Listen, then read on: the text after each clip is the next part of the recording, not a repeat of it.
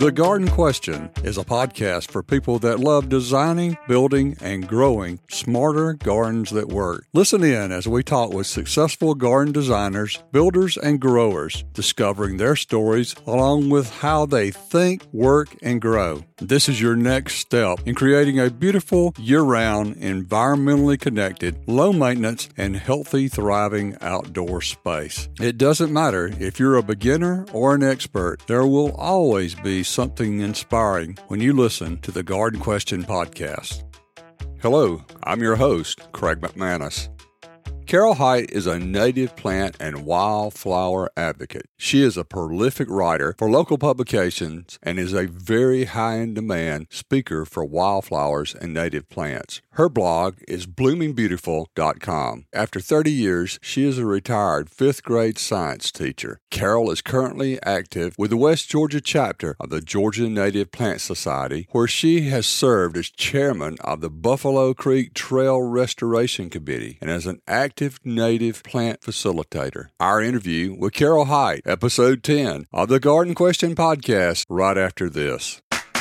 You're invited to ask your garden design, build, or grow question at thegardenquestion.com. Not only do you get a chance to ask your own question, but you might inspire the next episode of the Garden Question podcast. So go to thegardenquestion.com and ask your question. Carol, what is a native plant? A native plant is considered to be any plant that was here before any Europeans came over. So they've been here since the continent formed, but nothing was brought from other continents. Why do you treasure native plants? I didn't know how important they were when I first joined the Native Plant Society, but I did notice that I was not having as many pollinators and I didn't seem to have as many birds in my yard. Started doing some research and found out it was the insecticides and the pesticides that were being used in a lot of areas. But I also found that it requires native plants to feed the native insects and birds because they cannot eat non-native plants for the most part. What type of native wildlife are you seeing in your garden? I think about 25 or 30 different species of birds. And last year I had maybe 15 or 20 species of butterflies and moths that I saw. There may have been some that I didn't see. And I have chipmunks and squirrels, and I've had possums and deer. And I've had some armadillo, but luckily I've gotten rid of those because they're not native. So I've seen a tremendous increase of pollinators in my garden since I put my native flower bed next to my garden bed. I have people who ask me, well, why do you want to plant natives? Why are natives important? And my question to them is always, you like to eat, don't you? Because insect pollinators produce about 75% of the food that we eat. Most all of your fruits and vegetables in the grocery store would be gone if we didn't have pollinators. Can you expand on that a little bit? For example, I used to have a honeybee hive. I was not a good honeybee keeper, and I finally just gave my hive away. But then I got interested in native bees. We have two native bees in particular, one called the leafcutter bee, lay eggs in hollow tubes. An article I read said that two of the female, not the leafcutter, the other one, I'll think of it in a minute, the other bee, two of those could do as much pollinating in one day as an entire hive of honeybees. I have little hollow tubes hanging from tree limbs in my yard. I have little houses with hollow tubes in them to encourage those bees. And when I get I think they're called miner bees. I'll have to look it up and see. When I have those, they come out in the spring and they pollinate my spring garden, and then they lay their eggs and they die off. And then when it's time for my summer garden to come around, the leafcutter bees come out of their tubes and they pollinate my summer vegetable garden, and then they lay eggs and they die until the next season. So I'll take two bees pollinating all of my garden over a whole hive of honeybees that I have to tend their hive, and I don't have to do anything for these bees except provide the hollow tubes. Without pollination, there's no vegetables, right? Right, because the insect goes into the flower of any plant seeking either nectar or pollen. When they go in there, nature has just devised many of our insects in incredible ways. Many of them have fuzzy bodies. And when they go in, they're not intending to get that pollen all over them, but they do quite by accident. So they fly from one flower to the next flower, and while they're in there getting nectar from that flower, That pollen goes down the stigma of the second flower and pollinates and fertilizes the eggs down in the ovary. And that ovary is what produces the fruit. When you eat an apple off of an apple tree, you're eating the ovary of the flower, and the seeds inside are going to make then the next plant. But if you don't have that pollen going down the stigma, you don't get any fruit because it cannot set, because you have to unite the male pollen with the female part of the plant to pollinate it, to fertilize it. It's just incredible the way it works. Yeah, you're making me hungry talking about this. Well, I had a lot of trouble with my squash not producing vegetables because they weren't getting pollinated.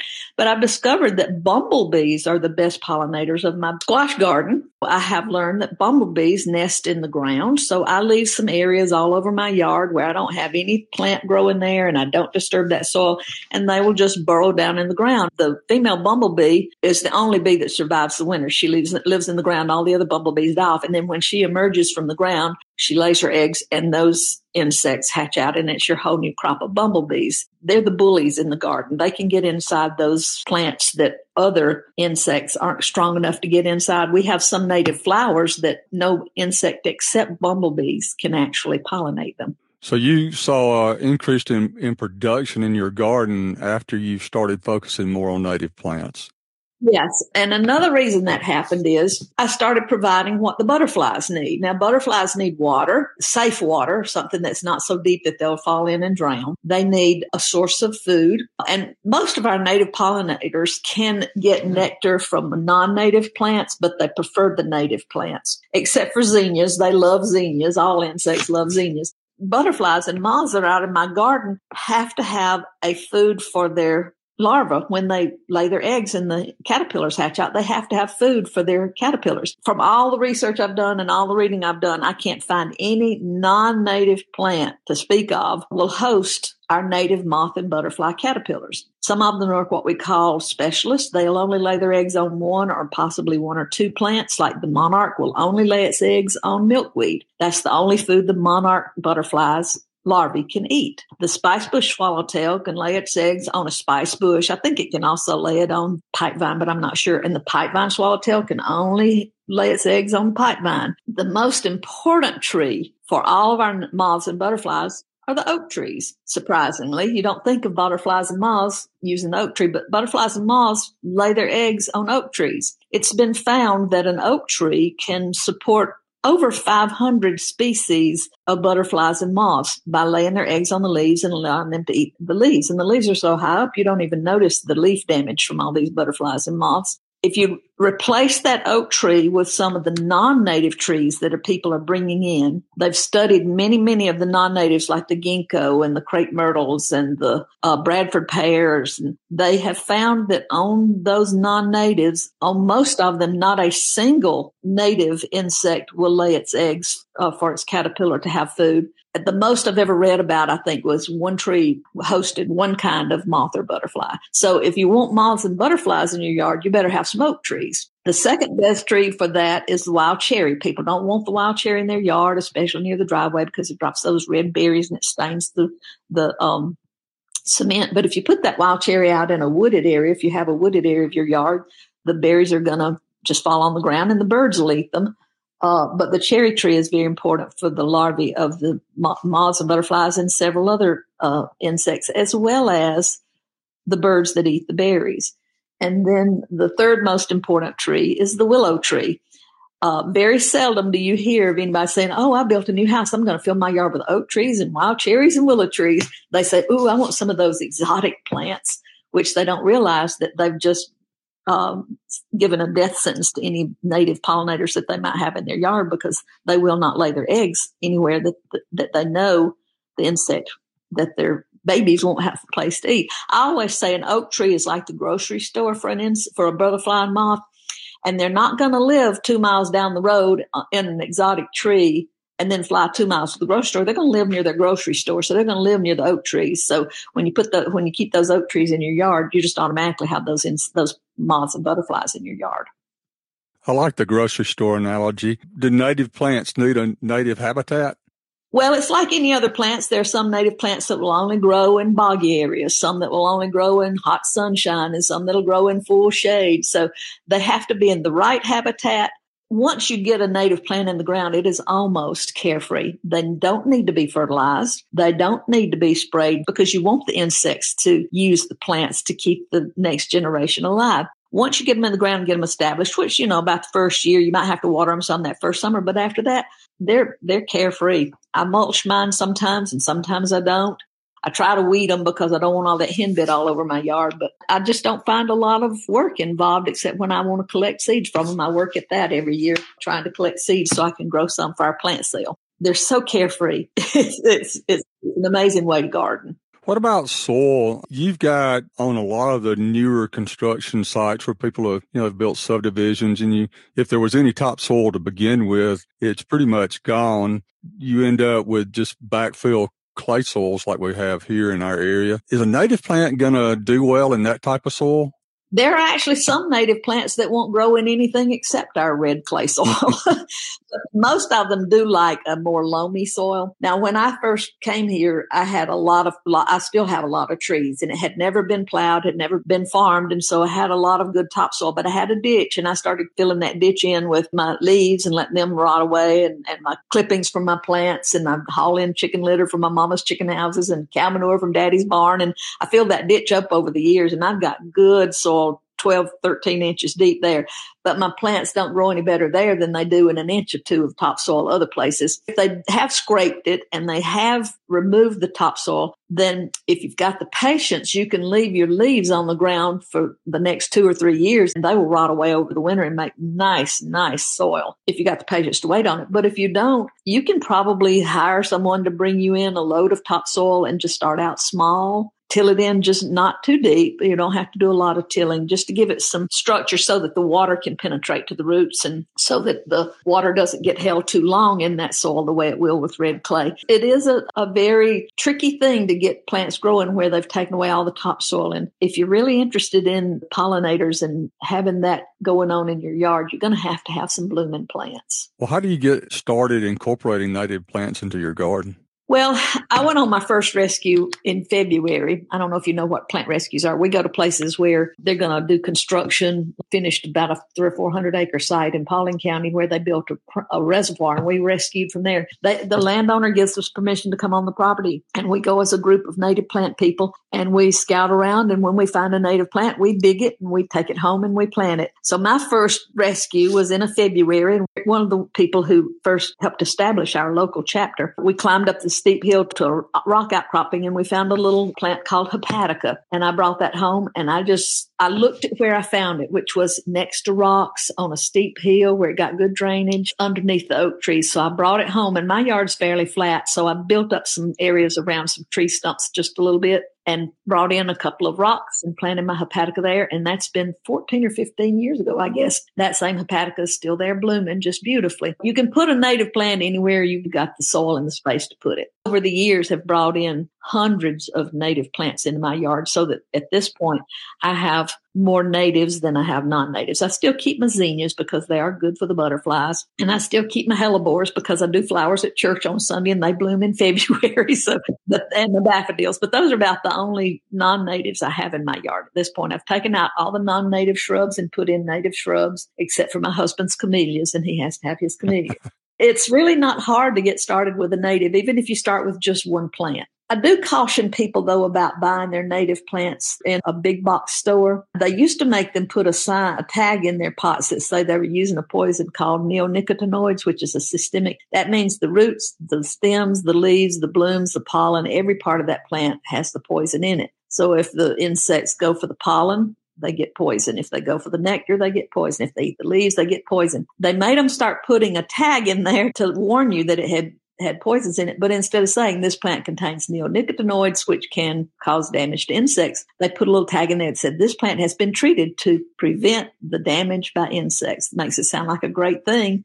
But if you want the insects, that's a terrible thing. So If you want native plants, the best place to buy them is either a native plant nursery. They will not use artificial chemicals on their plants, or at the Native Plant Society plant sales. The state Native Plant Society has a plant sale in the spring and in the fall, although with COVID, they didn't have it this year. And our chapter had a September sale and had a great sale, and we're planning another one in April. I grow most of the plants that our chapter sells, and I don't use any poisons in my yard. My plants are good for the wildlife that might want to munch on them. Well, let's say you decided, or you didn't know, and you used some spray in your yard like that. Won't it eventually work out of the plant? It will, and I think I've read that the neonicotinoids would make its way out of the plant in 2 to 3 years, but then you've lost 2 to 3 years of generations of your insects. I'm not sure about that. I just know that it stays in for a while. I don't have lawn. I am in the process of installing a native clumpy sedge in my front yards under my tree line, and in my backyard, I'm putting in a small clumpy grass that has beautiful little curly brown leaves in the winter, and then it greens up in the summer, called poverty oats grass, and both of those will support wildlife. I like my grasses.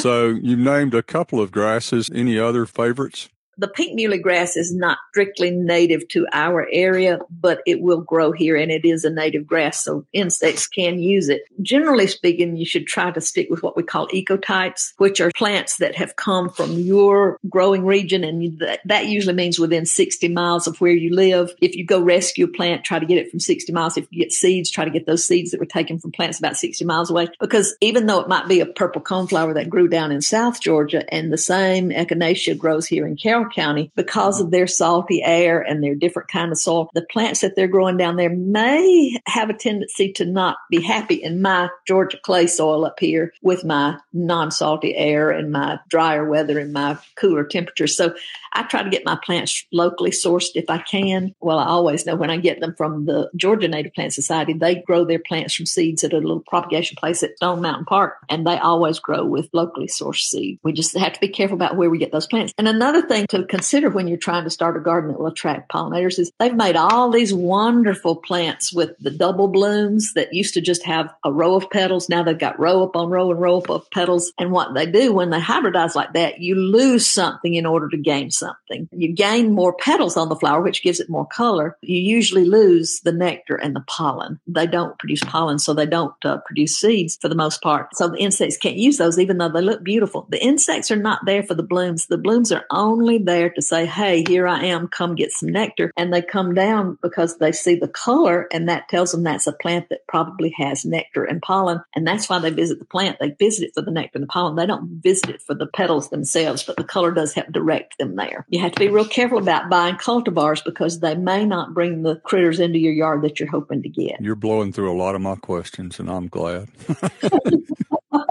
Well, I think one of the biggest concerns nationwide right now should be habitat loss. A bird can only live somewhere where it can make a nest and raise its babies and feed its babies. And since 1970, the United States alone has lost about 3 billion, that's billion with a B, birds because of loss of habitat. They have no place to live. They have no place to lay their eggs. They have no food nearby. And worldwide, about 12% of all bird species are threatened with extinction because of loss of habitat. That comes with cutting down the rainforest to put in coffee farms. That comes with clearing land all over the United States to build more housing and build more cities and build more big buildings. And they don't do anything to put back in the plants that will help those birds and insects survive. So I read a really great book. If you want to know more about why you should be doing native plants, it's called Bringing Nature Home by Doug Tallamy. He's an entomologist. It was an eye-opening book for me. It totally changed my whole way of thinking about gardening and growing plants. In his book, he said that within the next century, a fourth of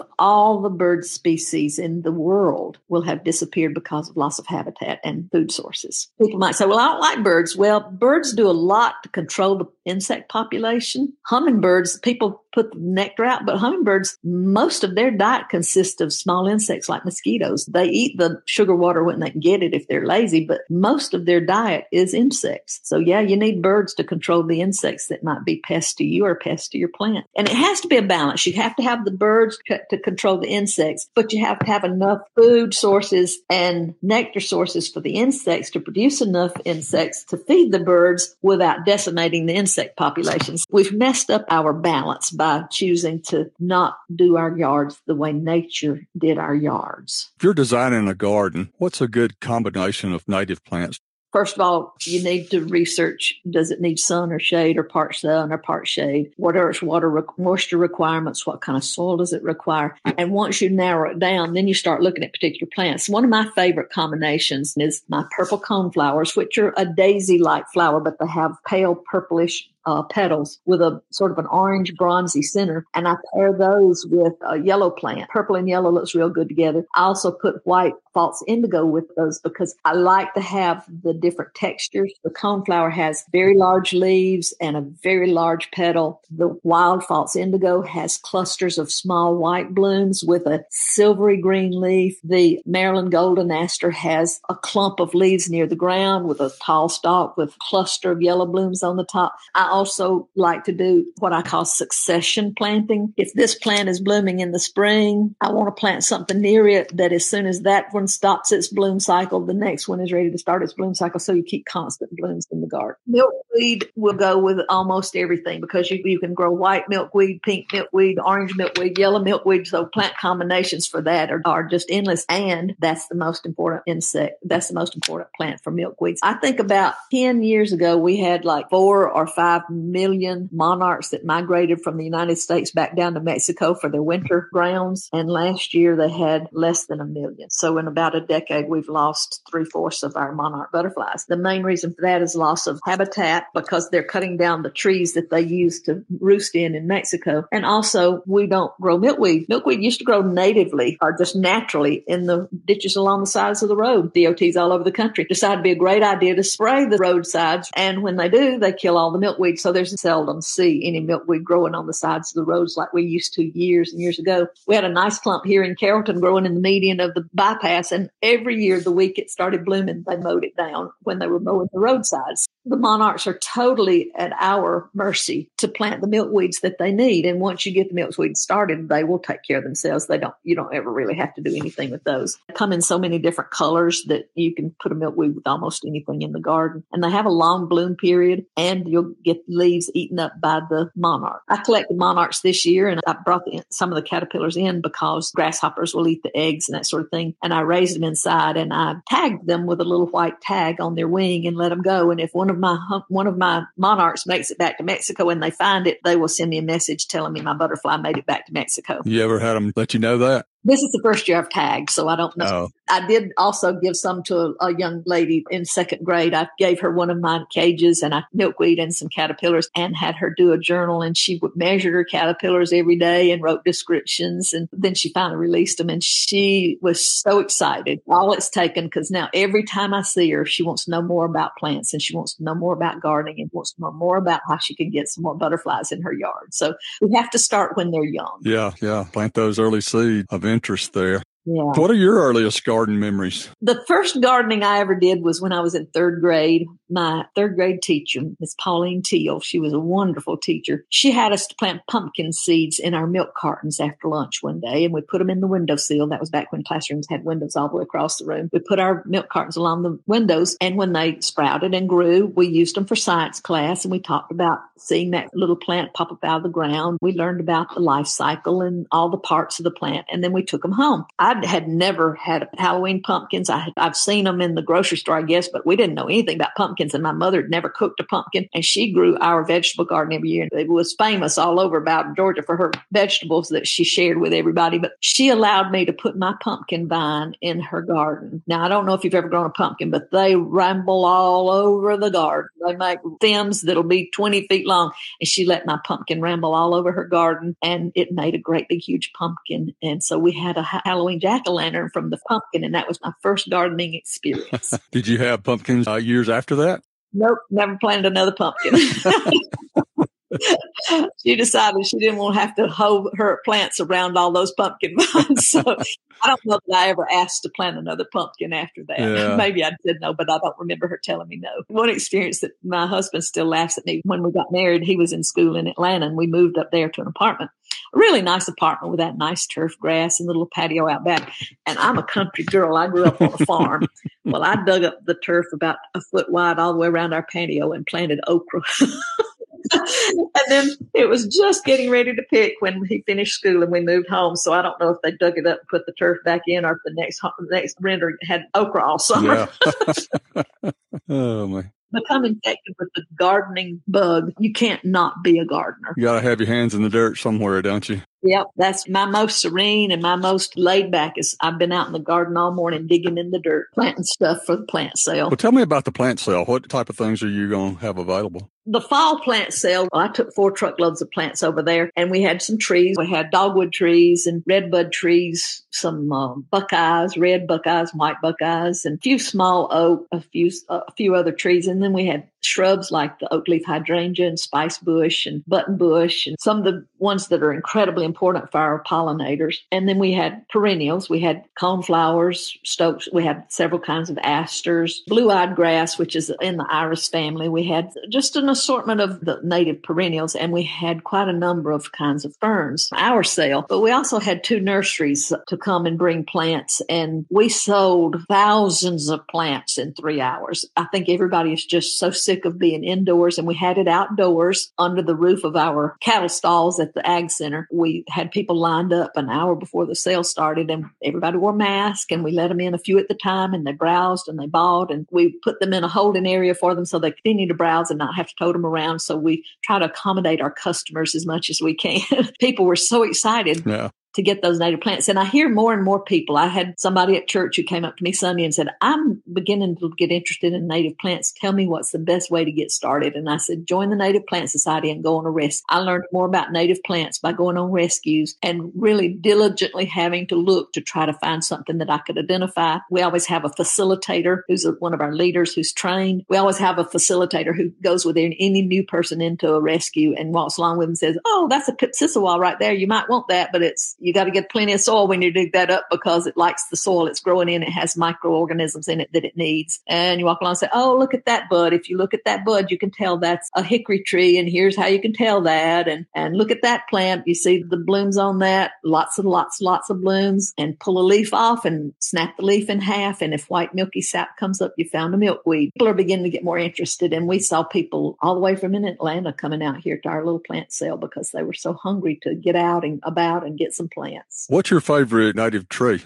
I know some people consider a redbud to be weedy because they sprout seeds everywhere. But I guess my favorite native tree is the redbud tree because it's one of the first to bloom, which means those pollinators that come out early have something to eat. They have a pollen and nectar plant there. They have the most incredible hot pink blooms. If you've ever seen a row of redbuds growing down the side of a highway, it's just a breathtaking sight. I love it. Its twigs, you can identify it because its twigs are zigzags. And anytime you're walking through the woods and you see that smaller limbs in a zigzag pattern, you know you found a redbud. They're understory trees, so they don't get really, really big. If you don't want the seeds growing there, you just go out there and take a stick and sort of knock seed pods off and collect them, and you don't have seeds coming up everywhere. But I don't mind if they come up my yard. I just dig them up and pot them up for plant sale. I particularly like the redbud myself. I think when the crossover with the dogwoods and the redbuds are blooming, that's a huge combination that I just really love. Oh, yeah. Well, our Native Plant Society is doing a restoration of a walking trail here in Carrollton. It's 40 acres. It was started by the Forestry Service, but when they had their personnel cuts several years ago, they had to abandon it. They just didn't have people take care of it. And it kind of laid idle for maybe 15 years, and then the Native Plant Society took it over. We are slowly getting out the privet, probably cleared a quarter to a half acre privet out of that 40 acres. We worked diligently at pulling out the privet, the honeysuckle, the kudzu, and this new grass called microstygium grass that's coming up everywhere that's next to impossible. It's an annual, but it's still terribly hard to get rid of. As we pull it out, we replace it with a native tree. If we pull out a privet by the roots, we put a native in its root hole. If we cut a privet because it's too big to pull out, we drill a hole and put some herbicide down in that hole so that it won't get out on the ground and kill that stump. And then we go in beside it and plant a native tree or shrub. We've got an area where Carroll EMC people sent us some volunteers one day. They do a certain number of days. They do volunteer work in the community. And they came out and worked for us probably 2 or 3 hours, and they cleared about a quarter of an acre of privet just as clean and pristine as it could be. It had been impassable. You could not walk through it. It was full of privet and honeysuckle, and you'd stumble over briars. They cleared that for us, and we went in immediately and started putting in redbuds and dogwoods and silverbell trees. And so we got probably 15 or 20 trees in there now. And we have started, every time we go on a rescue, we dig as many Christmas ferns as we can lug out of the woods because they stay green year round. And we're doing a ground cover of Christmas ferns under all these trees right next to a creek. We've got picnic tables there. It's a very pleasant place to be. Yeah, that sounds like a very exciting, pleasant, as you said, but a place to just really go and let your mind rest and connect back with nature. Probably 7 or 8 miles of trails, but so many of them are overgrown. And we only have about 6 people who work regularly, and we all in our 60s and 70s. So we're kind of slow at getting it done, but we're putting in new bridges over any ditches or streams so that there's trails are safe for walkers and joggers.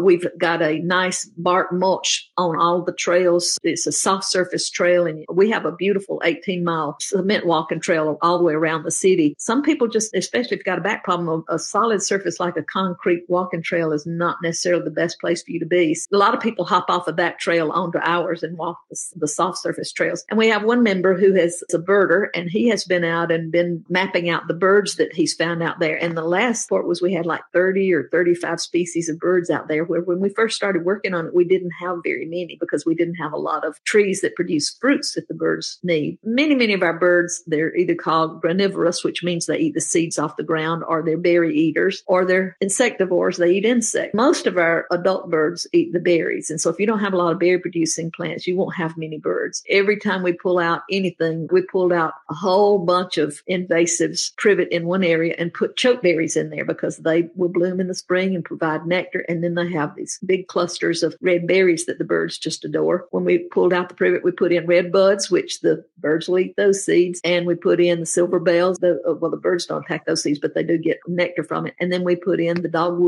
And we've stuck in some small things like the chokeberries and the Grancy graybeards and things that'll have seeds for them. Even though the adult bird eats seeds, about 90% of our birds that eat seeds have to have soft-bodied insects to feed their babies. Say you've got a cardinal out there that eats seeds when it's an adult. If it's got babies in the nest, it has to find soft-bodied insects like caterpillars to feed its birds. That's why it's important to have oak trees, because all those insects up in those oak trees are carried back to the nest. If you take a little bird like a chickadee and it has 3 or 4 baby birds in its nest, it has to feed that bird like every 3 minutes from 6 o'clock in the morning till 8 o'clock at night. And to get 3 or 4 baby birds out of that nest, they have to haul between 6,000 and 9,000 insects to that nest during the 16 to 18 days before they fledge. So those are some busy mamas and daddies. If they can't find the insects, they can't feed their babies, and the babies will die. And we just can't afford to keep losing a generation of birds every time they lay their eggs just because mothers can't find enough food for them.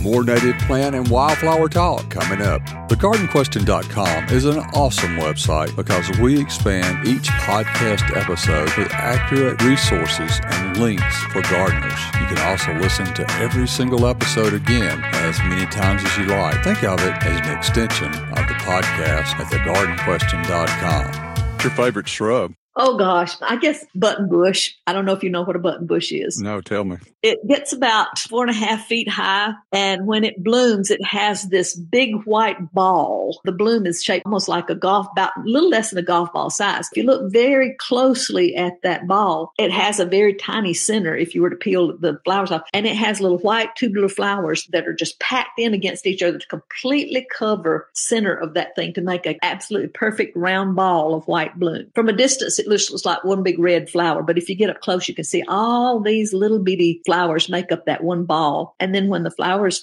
fall off, of course, they've been pollinated by the insects that are using the nectar, and it forms a little green ball that turns brown into the fall. And then I collect the seeds and plant them. They grow in slightly moist places. They can grow in some sun and some shade. They can grow in full shade. They bloom better with a little bit of sun. But I guess that's my favorite just because it's so unusual. Hardly anybody ever hears of a buttonbush. I think that might be my first time for hearing about it. Do you have a second favorite? I guess my second favorite shrub would be a viburnum because they make clusters of flowers turn into clusters of berries for the birds. And there's so many kinds of viburnums. You can get viburnums that are 12, 15 feet tall. You can get viburnums that only get 5 or 6 feet tall. There's just a wide variety of sizes and shapes and bloom times, and they all make clusters of flowers and they all make clusters of berries. How about your favorite native flower? People ask me that all the time, and I say, well, I'll just be honest with you. My favorite flower is whichever one's blooming right now.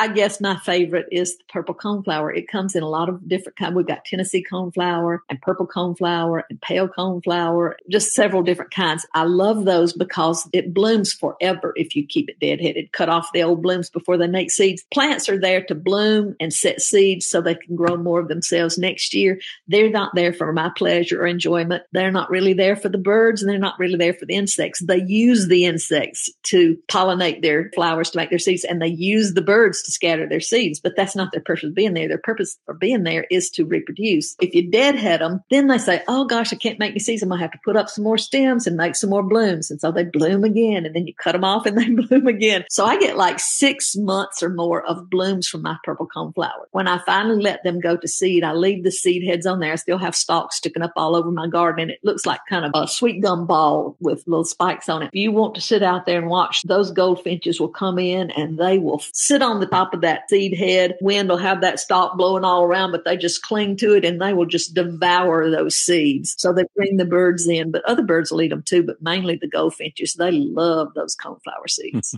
Now that's my favorite summer flower. Yeah. Got a favorite winter flower? I do have a favorite winter flower. That would be hepaticas, mainly because sentimental reasons. That was the first one I ever rescued. I've had hepaticas blooming since late January, and I have some that have just now started blooming. Well, describe what its common name is liverwort. There was a time when people looked at a plant, and if they could see a shape of the plant that looked like a body part, they would say, oh, that like 3 lobes of the liver. So they called it a liverwort, and they believed that they could treat conditions of the liver with the liverwort. Some of their predictions were correct. Some of them were not, and you don't need to just go out grazing in your native garden because you don't know what you're going to be eating. But it has a 3-lobed leaf, and it's very low to the ground. The leaf stems only get about 1.5 inches, 2 inches tall. The leaf is probably an inch and a half across. It's green, and then it turns kind of a mottled green and purple. The leaves persist right on into the winter, and my leaves never did completely disappear this year. And then in the spring, new leaves come up, and they'll be the green again, and then those old leaves will start dying back. So you always have some color there. Then in January, February, March, you'll see a little fuzzy stalk come up, and at the end of the little fuzzy stalk will be a white or a pinkish purple or a lavender. Sometimes they're almost blue. Different, just depends on where yours came from and what the parent plant looked like. That will have a multi-petaled bloom that's probably about a 1/2 inch maybe across.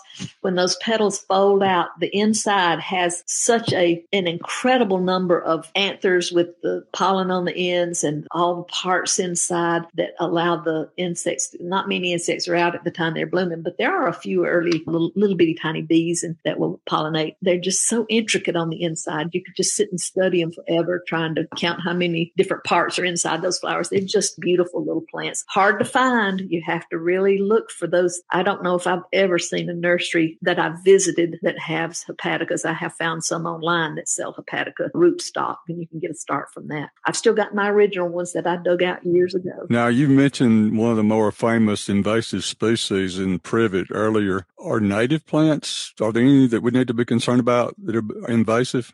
There are some that can be invasive, but if you've got a place like our 40 acres out there, if we plant a redbud and it makes a lot of seeds and they grow up everywhere, we don't care. In your yard, vines can spread. I don't really call them invasive. I call them aggressive. Privets, to me, are invasive because they are everywhere and you can't get rid of them. And the birds carry the seeds everywhere. The birds will eat privet seeds, but they will eat other seeds if you provide the other seeds. Anything in the mint family, we have a lot of plants that are in the mint family, like mountain mint. When I did the butterfly count this past year, mountain mint was the #1 attractor of pollinators in the garden. So I keep mountain mint for my vegetable garden because it's blooming when my vegetables are blooming. It grows with underground runners, and if it starts spreading outside where you want it, you just grab it, and it's very shallow. You can just pull those runners up when the soil's moist, throw it that way, or you can dig it out. Or you could put it in a pot and try to keep it from coming out of the drainage hole and rooting to the ground. But people hear the word mint and they think of that peppermint and spearmint, which is not native, and it does really take over. But the mountain mint, mine has spread from a 6-inch diameter to maybe a 2-foot diameter in the last 5 years. But I don't care because I've got a big flower bed out there and other things growing up amongst it. So it's not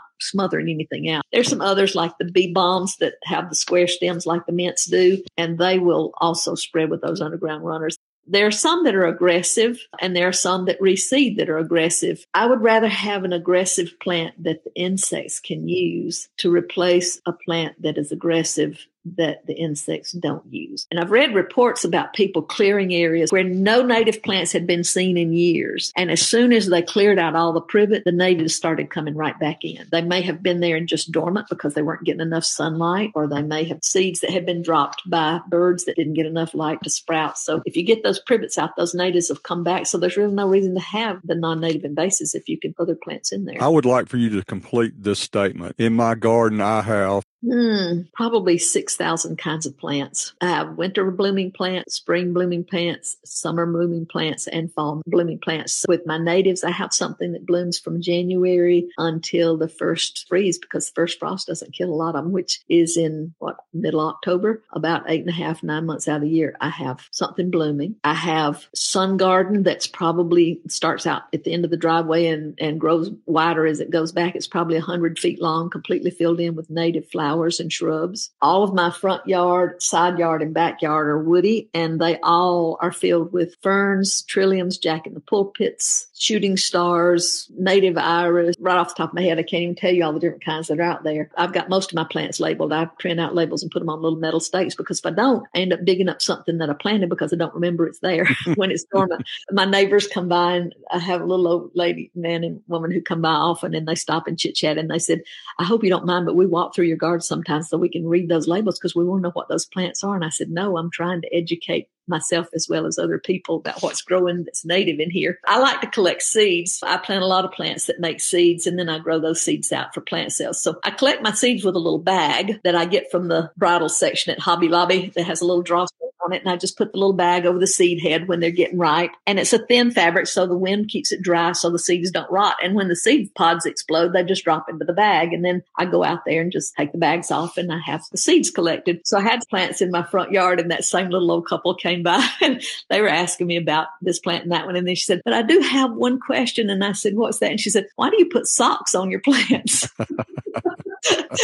So when I explained it to her, she said, that makes perfect sense. And it's the ideal way to catch your seeds, because so many of them, you have to wait until they're ready to explode and be right there when they're ready to explode. And if you're a day late, you don't get any seeds. The very best plant in my yard, I guess, as far as people ooh and ah over those, one is called Spigelia, which is the common name is Indian pink. It has the most incredibly red bloom that's tubular shaped with yellow tips, and it's a very favorite of the hummingbirds. It lights up a garden. It has seeds that if you don't catch them on the exact day they decide to ripen, you don't get those. I put socks over some of the blooms, and I leave some to explode and reseed in my own yard, and then I plant the seeds to grow out. Then the other really great one is a native orchid. Somebody asked me yesterday, I said something about my native orchids, and she said, I didn't know we had orchids in Georgia. Well, they don't look like the orchids that you wore to your senior prom. You probably didn't wear one to your senior prom, but not the orchids that the girls wore to their senior prom. They're not exotic orchids, but we have orchids that bloom almost all spring and summer. In fact, we dug some orchids yesterday on our rescue. I have one that's called a yellow fringed orchid, and it's the brightest orange you've ever seen, but they call it a yellow fringed orchid. Every time somebody comes in my yard and sees that, they say, where did you get that? And where can I get one? Do you have any to share? And I say, these don't reseed it readily, and it takes years for them to come up, so no, I don't have any to share, but you can find them online if you want to pay the price for them. I don't remember where I got mine. Then there's another one that has big, wide, strappy leaves, and the plant itself will get 2 to 3 feet across, puts up a stalk, and it will have a white bloom on it that if you measure from one tip of the bloom to the other side on that other tip of the bloom, that bloom is probably 6 or 8 inches wide. And it's called spider lily, not the red spider lilies that most people are familiar with, but this is the native spider lily. And it is an incredible flower just for its massive size and the size of the blooms. And they bloom successively, so the blooms open up on different days. And so you have a long period of bloom time. Those are easy to grow from seeds, and they're easy to grow from bulbs. So I share a lot of those. When you're planting a garden of any kind, whether it be native or not native, you need to consider color combinations. But more importantly than that, you need to consider bloom times, and you need to consider texture. If you've got something like that spider lily that has that wide leaf with that bold bloom, you want something that's got a smaller leaf and maybe a cut leaf or a fringed leaf kind of a thing with a smaller cluster of blooms to plant with that, so that one doesn't detract too much from the other, but they're both noticeable. And I think a lot of mistakes people make is they don't know how to combine their plants to use the right textures together, the right colors together. You have to be mindful of the size, the height of the plant too, because I move plants constantly because I just stick them in the ground and then I say, oh, that's too tall there, I got to move it. I move it at the end of the season. A garden is never finished. I say my garden has wheels on it. All my plants have wheels on them because they get moved. It's a work in progress. That's right. That's right. The texture, I think, is something that most folks could improve on, if just to understand texture. I think there's so much focus put on color because it's such an emotional art element of the landscape that we totally ignore texture. I've heard it said if you could take a photo of your garden in black and white, what would stand out? And that would be the texture. I think we really could improve all of our gardens just from a visual aesthetic standpoint with just paying attention to texture. Yes, absolutely. And vertical gardening too. We don't do enough vertical gardening. We've got so many beautiful vines. The coral honeysuckle is the first plant the hummingbirds look for in my yard when they make their northern migration. And it blooms for a long time. And it's absolutely stunning. Just clusters of long red tubular blooms hanging down from that coral honeysuckle. We've got the pipe vine, which has very unnoticeable blooms, but the leaves are big, lime green, heart-shaped leaves. The pipe vine swallowtail depends on the pipe vine or its caterpillars. Then we have the cross vine, which grows up the sides of the trees. I have one in the backyard that's yellow with a sort of an orangey red throat, and one in a tree in the front yard that's red on the outside instead of yellow. We have 2 or 3 native clematis that make small blooms, but they're always kind of bell-shaped and ends of the petals curve backwards, purples and pinks and whites. And then we have yellow passion vine. We have the purple passion vine, and that passion vine is the host plant for the Gulf fritillaries and the painted fritillaries. And if you don't have pipe vine, you don't get those 2 fritillaries in your yard. We actually have a climbing hydrangea. Most people don't notice the climbing hydrangea because it doesn't bloom until it gets up in the trees where it can get some sun. So trellising and using vines on fencing can add so much to a garden, and people just ignore the vines. Can the vines be harmful to trees? Most of our native vines are not harmful to trees. They don't get any nutrients from the trees, and they don't get so massive that they overpower the trees. That's one of the big problems with ivy, is that it grows up the trees and it gets so thick, it holds so much moisture that causes root limbs to start to rot, and it becomes so heavy that it can break limbs. Plus, it invades my yard from 3 sides. So the non-native vines like ivy and the non-native wisteria, you see that all along the roads. I had a friend who called me one day and she said, "What's that purple vine that's growing on the side of the road, and where can I get it?" And I said, "I love you too much to tell you where you can get some wisteria." You don't want that in your yard. I have a native wisteria. Most people don't realize we have a native wisteria, and I've had it on my trellis out in the backyard for about 10 years. And in those 10 years, I might have pulled up 4 or 5 suckers that ran about 2 feet out from the vine, and I just pulled them up and clipped them off and potted them and gave them away. And they bloom with the same clusters of purple blooms as the non-native, but they're not aggressive and they're not invasive the way the non-native is. If you look, almost every one of those plants that I've talked about as being invasive came from China or Japan. Yeah. Of course, our founding fathers were some of the worst for bringing in non-native plants, because George Washington, John Adams, Thomas Jefferson, Benjamin Franklin kind of had a competition going on to see who could bring in the most exotic plants for their gardens. And you'll still see in Mount Vernon and around Monticello that they still have a lot of those non-natives that they brought in, and many of them escaped from gardens. And that's where we get a lot of this. And like the Bradford pear was genetically engineered. They said they weren't sterile, but when they brought in a different pear, they found out it was pollinating the Bradford pears. And that's why if you go up some of the roads here where they've clear cut it, the first thing coming back on those properties are the Bradford pears, and they come up in the thousands. Yeah, I know land that used to be a pasture, and it's amazing. It's just like a giant Bradford pear grove. I don't know how you could even safely walk into that area without getting punctured. Thorns, and they stink when they bloom. Oh, I wouldn't want one anywhere near my house. But I have a neighbor who's had them, and so I have to occasionally pull Bradford pears up from my yard. And I have a neighbor who has that golden rain tree, which is very invasive, and I occasionally pull up golden rain trees. And I have to kind of stay on the alert in my yard. Mahonia, which is invasive, is all over the empty lot next to me, and we cut it back when it gets too near our property and pull up the seedlings out of our yard. Neighbors who don't get rid of their privet, so I'm still having to fight some privet, but I haven't had any big privet on my property in a good long time, because I get them when they're small enough to pull up by hand. So, what is your most valuable garden mistake? Oh gosh.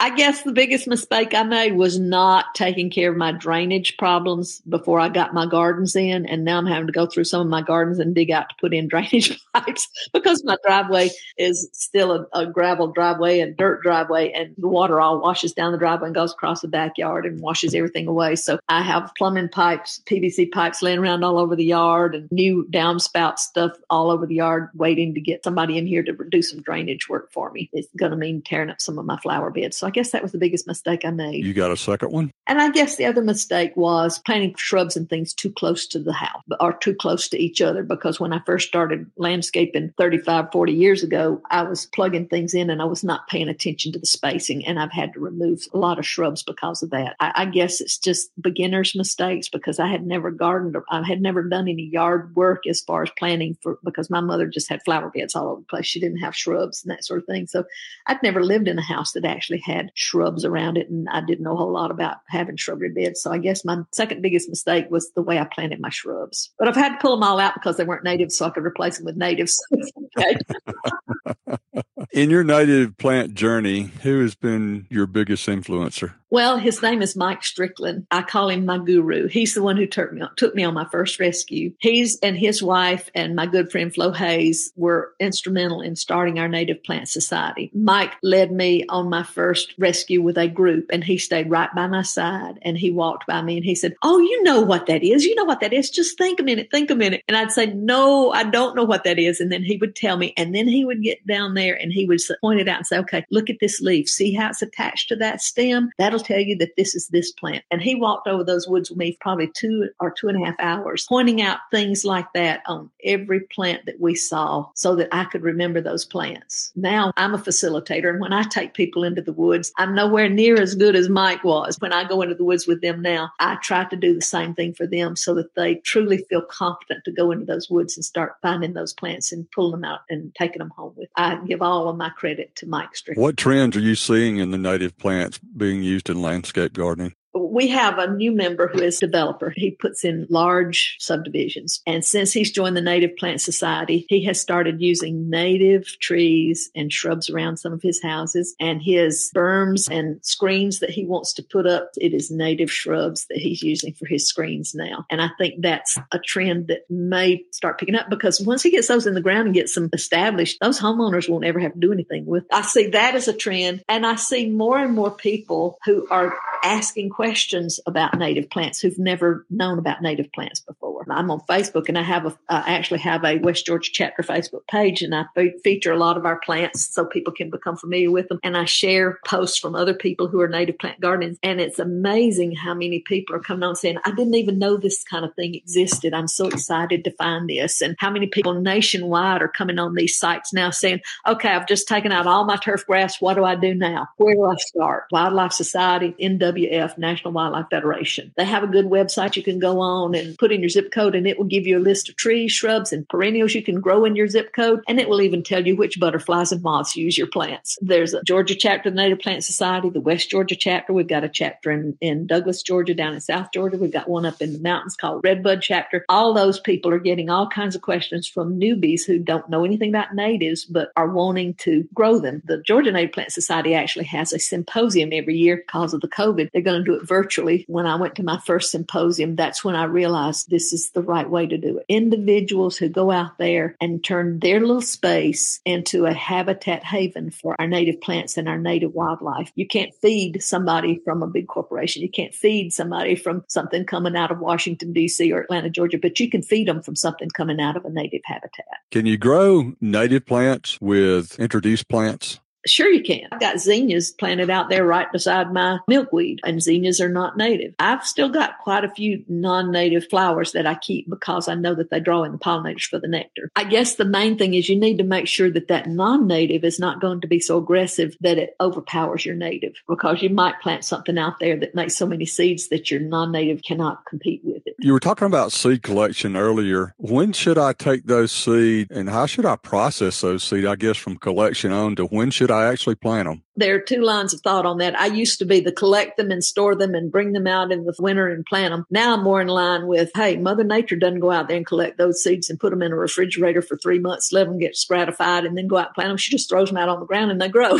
So I do grow a lot of seeds because I want to be able to take them out of their seed flats and pot them up in pots and grow them out for our plant sale. So I do collect seeds and grow them that way. Stokes asters, I cut those back and have 3 successions of blooms. And on the 3rd succession of blooms, I don't cut them back. I let them go to seed. I just collect that seed pod when it starts to turn brown, and I take some of them. And if there's some new place in my own garden, I want some more of those, I just throw them out there. I save some of them. I take them, and since Mother Nature is dropping them on the ground in late August and September, I plant mine in flats in late August and September. A lot of my seeds that need a cold period, they call it cold stratification. You put it in the refrigerator, and there's all kinds of stuff, like you have a 90 days of cold and then 90 days of hot and then 90 days of cold, which is basically 1 winter, 1 summer, and 1 winter. So it takes a year and a half to grow those. If you put them out in the garden, Mother Nature gives them that cold period and that hot period and that cold period. Some of them pop up immediately. Some of them take 2 or 3 years for the seed to sprout. So you have to be patient with them. I use milk jugs. I cut the top half off just below the handle. I put my punch holes in the bottom, put the soil in there, sprinkle the seeds, take the top, shove it down into the bottom long enough to seal it up, take the cap off, and then when it rains, it waters them in the milk jug, and then I take the top off in the spring and pull them out and plant them. I also use flats where I just sprinkle them on the flat. Like there's a cardinal flower that when you pop the seed pod, those seeds are like tiny specks of dust you might sweep up off around on your floor. I mean, so tiny that you can't tell one seed from another. They're too tiny. Even with a hand lens, you can't find the seed. I made the mistake one year of just sprinkling them. I probably had 10,000 little baby cardinal flowers to come up in one little flat. So you have to just sacrifice some and pull out your healthier looking ones and plant those up and sacrifice some. There are other seeds that are huge, like the spider lily I talked about a while ago makes a seed bigger than a green bean seed. They're easy to plant, easy to spot, easy to pick, and easy to plant. There are websites you can go to that just tell you specifically how to plant, when to plant, and how to plant a specific seed, whether it needs light to germinate, whether it needs dark, whether it needs a cold period, or whether it needs to be planted immediately. Because some seeds, if you let them dry out, they won't grow at all. They won't ever germinate. The seed starting really depends on what the seed is. Go back and say, what did Mother Nature do? When people say, do you have to fertilize native plants? Do you have to weed native plants? And I said, do you ever see anybody running through the woods and fertilizing native plants? They get fertilization mainly from the leaves that fall. That adds nitrogen back to the soil. And native plants look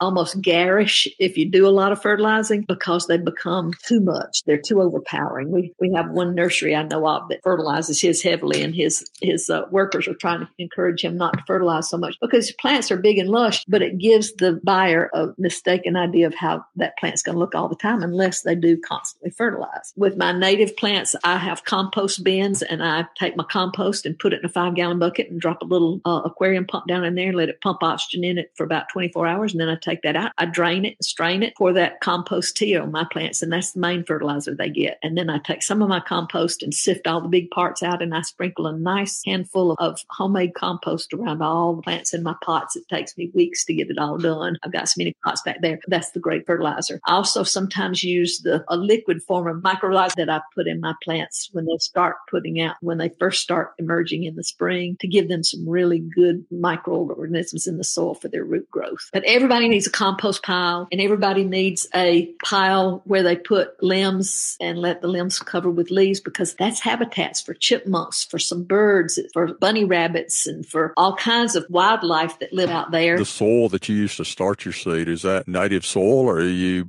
buying soil? I use perlite and coconut coir for my seed starter. And then for my potting mix, I use the crushed pine bark, some more perlite in that, and usually put some of my homemade compost in there. And I may put a little bit of garden soil because it has some of those microbes that the plants need that these other things that might not have. Can't plant plants in pots in just native soil for the most part because they hold too much water or they don't drain enough, and you have plants that rot in the ground or die up. So you have to have something that gives you a good balance of drainage but some moisture retention. So I just mix my own. I find it cheaper than big bags because when you grow 3,000 or 4,000 pots a year like I do, you just can't afford to buy that kind of potting soil. Plant sales proceeds, what do you do with those? All of our plant sale proceeds are dedicated to restoration of our nature trail. I just recently put in a beautiful bridge with handrails, and somebody was throwing away a bunch of wrought iron fencing, beautiful filigreed wrought iron fencing, and I asked if I could have it, and we use that instead of spindles. We use that on the sides of the bridge, and it made a beautiful bridge. We bought cut rocks to make stepping stones to go up some of the hillsides onto some of our walking trails, just because they don't become as slippery as a wooden step, and they don't rot away. We buy some of our plants if it's something that I don't have access to the seeds or I'm not able to grow myself. We buy some of our trees and shrubs. We've bought fencing to put around our pollinator bed. We spend a lot of our time. I never go down there without a bag because I know I'm going to have to pick up trash. Do you do restorations on those with native plants? About 4 years ago, we had a rainstorm in December that the creek is about 2 feet below the bank. The rains came up to the bank and rose until when they receded, they left leaves in the top of some of our little trees that we planted on the stream that were 4 feet tall. So the rains,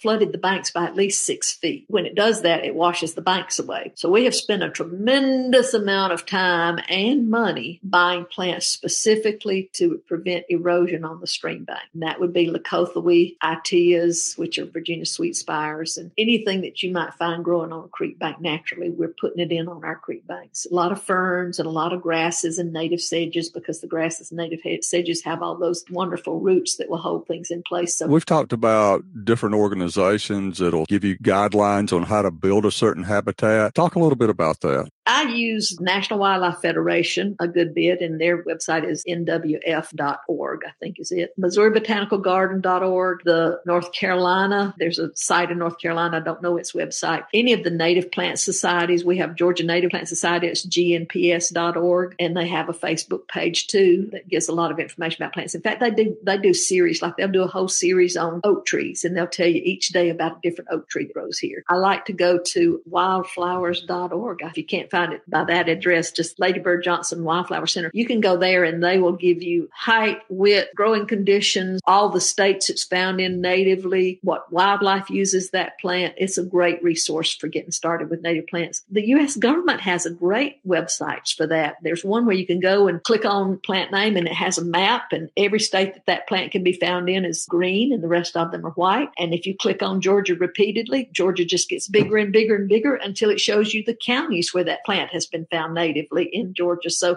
you can look at that and say, none of this ever grows in my county, so maybe I don't need to plant it. In doing that research, I have found a lot of things on rescues that they don't have on Carroll County's map because nobody's ever reported that it's been found in Carroll County. One of my favorite Facebook sites is Pollinator Gardens. Pollinator Friendly Yards is what it's called. And they do all kinds of posts about the gardens that they're doing, that many of them are talking about, I've just started native plant gardening and I'm learning so much. Here's what I'm doing so far. And they give you step by step of what they're doing to get their garden started. And then you have a lot of experienced native gardeners who say, here's what my garden looks like right now, and this is what I have planted there. So you can get a lot of ideas for design as well as what plants are good. And they'll usually post where they're growing that, because if somebody from Ohio telling you this is their native garden, you probably don't want to copy that in Georgia.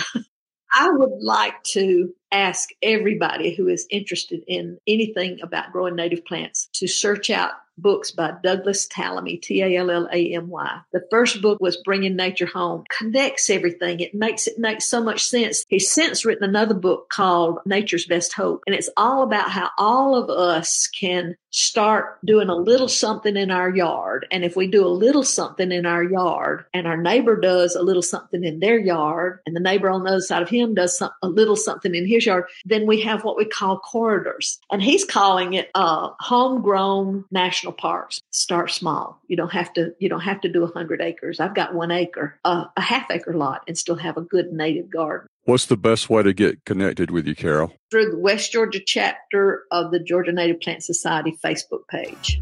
Carol Hite, thank you for sharing your knowledge and enthusiasm for wildflowers and native plants. You are awesome. This is episode 10 of the Garden Question Podcast.